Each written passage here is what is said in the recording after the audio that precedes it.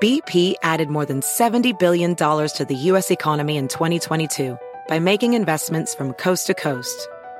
Investments like building charging hubs for fleets of electric buses in California and starting up new infrastructure in the Gulf of Mexico. It's and, not or. See what doing both means for energy nationwide at bp.com/investing in America. It's time to take your career to the next level. With over 150 graduate degree programs, the Catholic University of America, located in Washington, D.C., provides world-class academics with a student experience that educates the whole person, mind, body, and spirit. Whether your professional calling is in engineering, nursing, social work, or any of our other exceptional degree programs, encounter the best of everything that Catholic University has to offer and discover the best in yourself. Learn more today at catholic.edu/grad admissions. Ditch the clowns on the left and the jokers on the right, and join Michael Smerconish right here in the middle. This is the Smerconish Podcast for independent minds. Hello. Story time. So it's the fall of 1980, and I am a freshman in college at Lehigh University. I am a Yaffer. I am already the head of the campus college Republicans. I am devoted to the Reagan-Bush ticket. I'm 2 weeks post having served as a volunteer advance man for a visit that was made by then Ambassador Bush, because that was Papa Bush's title at the time, to a shift change at Bethlehem Steel. So I am like knee deep in all of this stuff, and I remember well election night. I also recall, as many of you will recall, if you're of an age or perhaps because you're read in, even if you weren't paying attention then. But I also remember that the election that night, the fall of 1980, Reagan against Carter, was called before everyone had finished voting on the West Coast, and it became a subject of some controversy. The race was called for Ronald Reagan while people on the West Coast were still casting ballots, and it impacted down-ballot voting, and I think that's a legitimate beef, right? That there are many members of Congress and up and down the ballot other elections that had not yet been decided, and perhaps you were on the West Coast and now you said, well, why am I even going to go out to vote? Because it's already been determined who will win the presidency. Fast forward 6 years. I am now a third year law student at the University of Pennsylvania. But in my third year of law school, I'm now working full-time for the former mayor of Philadelphia, Frank Rizzo, who had been a Democratic mayor of the city of Philadelphia, 71 to 75, 75 to 79. But now it's 1986, and Rizzo is running as a Republican to reclaim his old job, and I am his political director. And I am totally consumed with, it's a full-time job for me, even though I'm a full-time student in law school. And so it was like nirvana. It was manna from heaven that when I had to sit for finals the spring of that year, I was in a First Amendment class, and there was a one-question final. And the question on the final was essentially as follows. You're on a court called upon to decide the constitutionality of a law that would prevent the networks from calling elections before all the polls had closed. If there was one thing about which I could legitimately fill a blue book, it was in responding to that question, which I did. And then by that afternoon, I'm back out on the campaign trail. And I remember well having dinner with former Mayor Rizzo and our small team in a restaurant in South Philadelphia. That night, I think we were at Ralph's. And he said to me, the mayor said to me, how was your final today? And I told him the question. And he sort of, if you knew him, you would appreciate this, and people from Philly will have the image in their minds. He sort of closed his eyes and took a deep breath, puffed out his chest, and he said, unconstitutional. And it's kind of funny because he was high school educated and extremely street smart. but the world of filling a blue book in an Ivy League institution would have been totally foreign to Frank Rizzo. You know, he would have assumed that all I needed to do was say constitutional or unconstitutional without then justifying my position. But, by the way, in saying unconstitutional, he was correct, which is what I said, and in that class earned my highest grade of all 3 years in law school, never having attended any of the lectures. Crazy, right? So all of that came rushing back to me last night as the Iowa caucus was called for Trump 30 minutes after it began. This is the Smirconish Podcast from SiriusXM. Hey, the national sales event is on at your Toyota dealer, making now the perfect time to get a great deal on a dependable new SUV like an adventure-ready RAV4. Available with all-wheel drive, your new RAV4 is built for performance on any terrain, from the road to the trails, and with plenty of passenger and cargo space, plus available tech like wireless charging, you and your entire crew can stay connected. Or check out a stylish and comfortable Highlander with 3 spacious rows of seating for up to 8 passengers and with available features like the panoramic moonroof. You can sit back and enjoy the wide-open views with your whole family. Plus, both RAV4s and Highlanders are available in hybrid models, so no matter your style, you can drive efficiently and save on gas. Visit your local Toyota dealer and check out amazing national sales event deals on RAVs, Highlanders, and more when you visit buyatoyota.com. Quick math, the less your business spends on operations, on multiple systems, on delivering your product or service, the more margin you have and the more money you keep. NetSuite is the #1 cloud financial system bringing accounting, financial management, inventory, HR into one platform and one source of truth. With NetSuite, you reduce IT costs because NetSuite lives in the cloud with no hardware required, accessed from anywhere. You cut the cost of maintaining multiple systems because you've got one unified business management suite. You improve efficiency by bringing all your major business processes into one platform, slashing manual tasks and errors. Over 37,000 companies have already made the move, so do the math and see how you'll profit with NetSuite. Now through April 15th, NetSuite is offering a one-of-a-kind flexible financing program. Head to netsuite.com/Smirconish, netsuite.com/Smirconish, netsuite.com/Smirconish. Welding instructor Alex DeClaire knows VR training platforms like Forge FX help students master their skills. There's a big learning curve with welding. Virtual reality simulates that exact muscle memory that they need. Learn more at meta.com/metaverseimpact.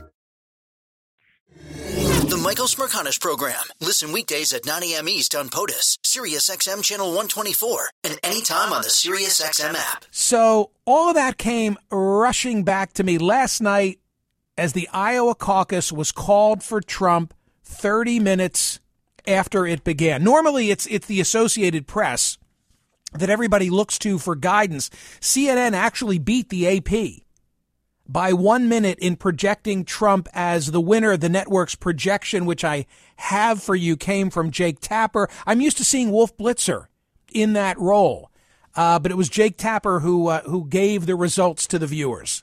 All right, John King, we can now make a very important projection. CNN projects that Donald Trump will win the Iowa caucuses. CNN can make this projection based on his overwhelming lead in our entrance poll of Iowa caucus goers and some initial votes that are coming in. The former president pulling off over on Fox. Brett Baer, after Fox had called it, responded and explained, and then with Britt Hume, they had a little bit of repartee that I thought was of interest. Our panel, Britt Hume, Dana Perino, and Harold Ford Jr. You know, it's interesting for the call, Britt. Obviously, it happens very early. Number of networks, including Fox, making that call. AP. We have AP, Associated Press. We have the Fox News voter analysis, along with the Associated Press, this rolling poll of caucus goers, as well as the raw total of votes coming in. Once that was overwhelming on the analysis of that, we could make the call. In the caucuses, when the doors close for the caucuses, that is when the official time is to be able to characterize the race. And so that's how that develops that early. Again, there's a lot of controversy around it because people were inside and obviously had their phones. But that's how the rules go for Iowa. Well, and you also have to, the reason why people worry about calling these races too soon is that in some places people haven't voted.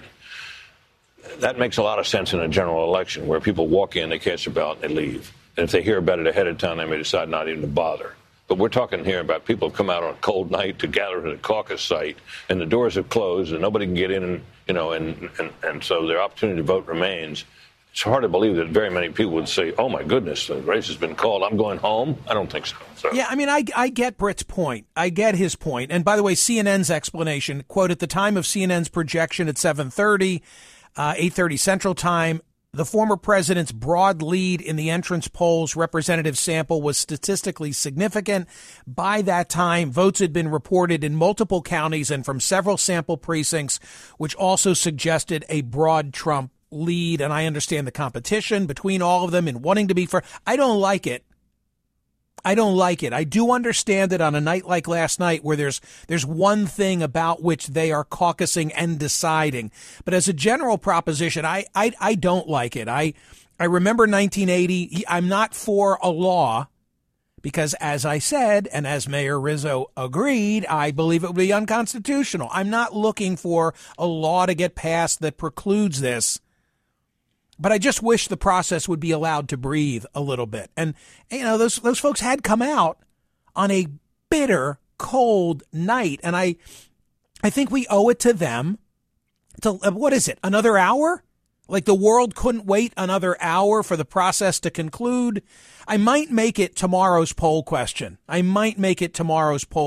I've got a good poll question for today, though, and it is this. Is Donald Trump a more or less formidable candidate than he was in 2020? Is Donald Trump a more or less formidable candidate than he was in 2020? Gang, it could not have gone better for Trump. He broke 50%. He won 98 of 99 counties. And there's not a secure number two. Like if Nikki Haley in particular had come out of there with a head of steam going to New Hampshire, which is well suited for her, it's probably the only state in the near future that is well suited for her, then that could have been a narrative. And the media is dying for there to be a fight, to have something to cover here other than saying, holy smokes, look at Donald Trump. It broke exactly as you would want it to break if you're Donald Trump. Ramaswamy gets out. He endorses Trump. Great. No longer does he have to campaign for Trump part-time while theoretically running himself. Now he can campaign for Trump full-time. And as between DeSantis and Haley, they're lockstep at 20%, and DeSantis edges her out. It was just ideally situated for Donald Trump. DeSantis has nothing to brag about after visiting all 99 counties, and Haley cannot say that she left Iowa with, as Bush 41 would have said, the big mo. So it really was a great win for Trump. What could you say if you want to be a Debbie Downer for Trump? I guess you could say, well, half the electorate wanted something other than Trump, and he's essentially an incumbent Republican president. And I guess you could say, and the voting was down last night. 110,000 caucused, 187,000 turned out to caucus in 2016, which was the last competitive election. But it was bitter cold, so there's a response to that. Like, yeah, people are freezing their asses off. Of course, fewer people came out last night. That's what I think in a nutshell about what went on in Iowa. And, here's Trump now. As I speak, he's in Midtown Manhattan showing up at the E. Jean Carroll trial. Why? I'm trying to wean myself off of saying that Donald Trump has been able to firmly take control of the nomination process despite being 4 times indicted. It's not despite, it's because. And that's proven by the fact that he's detouring going from Iowa to New Hampshire by going to New York City because it is all to his advantage. Gang, two data points that you need to know about Iowa. And it's not that Trump broke 50%. Literally, I guess, with 51% of the vote. It's these two findings in exit surveys. Ready? Finding number one, is Trump fit to be president if convicted? 63% of those Republican voters in the Iowa caucus said yes. Let's call it two-thirds. Two-thirds of those who voted say, even if convicted, he's fit to serve. And two-thirds said President Biden, separate question, didn't legitimately win the 2020 election. 7 in 10 of those supported Donald Trump. Two-thirds of caucus voters say that Biden didn't legitimately win the 2020 election. So in certain media outlets where it's all about the threat to democracy and Trump claims there was fraud and there have been 60 court cases and don't you know, none of them found any fraud. And Biden comes to Bluebell, Pennsylvania, not Valley Forge, and delivers a January 6th set of remarks. And much of the country looks at this and said, yes, Trump's a threat to... Know what you're dealing with. You're dealing with half the country.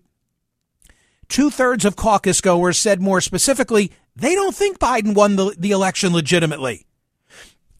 And even if Trump is convicted in one of these upcoming trials, they still say that he's fit to be president of the United States. This is the Smirconish Podcast from SiriusXM. Hey, the national sales event is on at your Toyota dealer, making now the perfect time to get a great deal on a dependable new SUV like an adventure-ready RAV4. Available with all-wheel drive, your new RAV4 is built for performance on any terrain, from the road to the trails, and with plenty of passenger and cargo space, plus available tech like wireless charging, you and your entire crew can stay connected. Or check out a stylish and comfortable Highlander with 3 spacious rows of seating for up to 8 passengers and with available features like the panoramic moonroof. You can sit back and enjoy the wide-open views with your whole family. Plus, both RAV4s and Highlanders are available in hybrid models, so no matter your style, you can drive efficiently and save on gas. Visit your local Toyota dealer and check out amazing national sales event deals on RAVs, Highlanders, and more when you visit buyatoyota.com. Quick math, the less your business spends on operations, on multiple systems, on delivering your product or service, the more margin you have and the more money you keep. NetSuite is the #1 cloud financial system bringing accounting, financial management, inventory, HR into one platform and one source of truth. With NetSuite, you reduce IT costs because NetSuite lives in the cloud with no hardware required, accessed from anywhere. You cut the cost of maintaining multiple systems because you've got one unified business management suite. You improve efficiency by bringing all your major business processes into one platform, slashing manual tasks and errors. Over 37,000 companies have already made the move, so do the math and see how you'll profit with NetSuite. Now through April 15th, NetSuite is offering a one-of-a-kind flexible financing program. Head to netsuite.com/Smirconish, netsuite.com/Smirconish, netsuite.com/Smirconish. As a professional welder, Shayna Ford uses Forge FX to practice over and over, which helps her improve her skills. The more muscle memory that you have, the smoother your weld is. Learn more at meta.com/metaverse impact. The Michael Smirconish Program. Listen weekdays at 9 a.m. East on POTUS, SiriusXM Channel 124, and anytime on the SiriusXM app. Hey, gang, turning our attention now back to the result of the Iowa caucus and looking forward to the New Hampshire primary a week from today. I want to read you a paragraph authored by my next guest. The new contours of this once muddled contest emerged as the campaign moved from Iowa to New Hampshire. Wasting no time, Mr. Trump, Mr. DeSantis, and Ms. Haley all have high-profile events planned in New Hampshire Tuesday night, kicking off what promises to be a brisk one-week campaign leading to the first-in-the-nation primary next Tuesday. Adam Nagourney wrote those words. He is a national political reporter for the New York Times, and you'll remember, author most recently of a fabulous book called The Times, How the Newspaper of Record Survives Scandal, Scorn, and the Transformation of Journalism. Adam, thank you so much for coming back to the program. What stands out from last night? What was your takeaway from Iowa? I guess the two things that stand out are, one, in a weird way, how unexpected it was. And as much as we tried in advance to sort of pump up the, mystery, it wasn't that much of a surprise. The fact of the matter is that Trump really romped here. He really won by a lot, and people will try to come up with the to be sure's. Turnout was low, and almost 50% of the people voted against him. But he got more than 50%.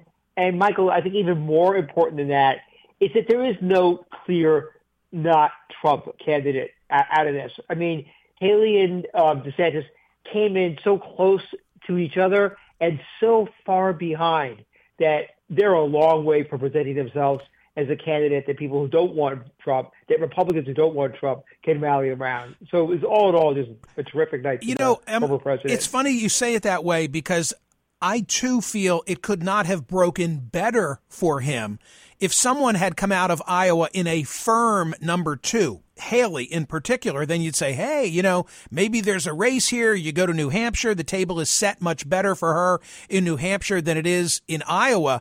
But if you combine Haley and DeSantis, it's still a Trump victory.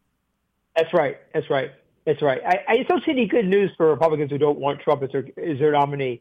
Even the sort of small fact that Haley, after all the some early polling and speculation, was going to come in second place, even the fact that she didn't, I think, dampens whatever momentum she has. And momentum does count in a race like this going into New Hampshire. And the thing with DeSantis, who coming in second place, well, now what, right? He's not going to win New Hampshire, I don't think. He's not going to win South Carolina. I mean, all power to him. He should keep going on until he wants to stop. But I just don't see any place else where he can win. This was his state. Iowa was his state. And he got trounced there. So, Adam, how about the polling data about what's on the minds of the people who cast ballots in Iowa? Roughly the same number, 2/3 on each of the following questions. Is Trump fit to be president if convicted? They say yes. And 2/3 of caucus goers said President Biden didn't legitimately win the 2020 election, which says to me every time the media outlets that you and I are associated with, one in print, one in television, remind of January 6th and what went on, it's helping Trump. I think that's right. It's certainly helping him with his base, right? This is obviously, here in Iowa, we're obviously in the heart of the Trump base. So Republican MAGA voters, I mean, it gives you a really good portrait of where they are today and the support that Trump has today. I think the thing to keep in mind is that's a certain percentage of the American electorate. It's not 50%. It's probably a good deal less than 50%. And, I'm flying out of Iowa today. I don't think I'll be back there for 4 years. This will not be a contested state in the general election. But nonetheless, it shows where his voters stand. And I think the other thing it shows is that they are very, very loyal and powerful in the support for Trump. He doesn't have to work that hard to get them out. So let's look forward. Even if she has a moment a week from tonight, can Nikki Haley really put together a path that denies Donald Trump the nomination? I mean, it's then on to South Carolina where the numbers are not on her side. Yeah, it's funny, Michael. If you and I were having this conversation 2 days ago, I would have said, yeah, maybe. I'm not sure now. Like, even if she wins New Hampshire, and I don't think there's any reason to expect that. It could happen. We've seen those kind of flips in New Hampshire before. I still don't see how she does it. I just think there's too much support for Trump. There's too many more states coming up with primaries / caucuses with his kind of voters. She's in a really tough place. I have to say I saw her here a couple of times, and I think that as a candidate, she is an impressive candidate. I mean, you've probably seen that on the debates. But I think that maybe she's a candidate for 2028 rather than 2024. But his standing now among likely primary voters nationwide has risen to 69%. In May, it was 58%. It just, his lock becomes more and more firm on the GOP electorate. That's why I say, even if she has a passing moment, and I know the media would love to see it because it would be fun to cover, but I don't think it long term happens. And the other thing for what you just said is the more you see numbers like this, the more you see results like we had here, polling that shows Trump dominating the party, the more everyone gets behind him. You see it in Congress. You're going to see it, I think, with many, many contributors. There's going to be less and less of a Republican infrastructure resisting him from now on. So it makes it just that much harder for her or DeSantis, but really her, to build the kind of anti-Trump movement that at one point she thought she might be able to do. Any thoughts from Adam Nagourney on the controversy? I'm not sure how large it is. I know Ron DeSantis is upset about it, that 31 or so minutes after the caucuses began, they were called for Donald Trump. Yeah, I want to be careful here not to criticize my friends at CNN. I'm a big fan of that crowd.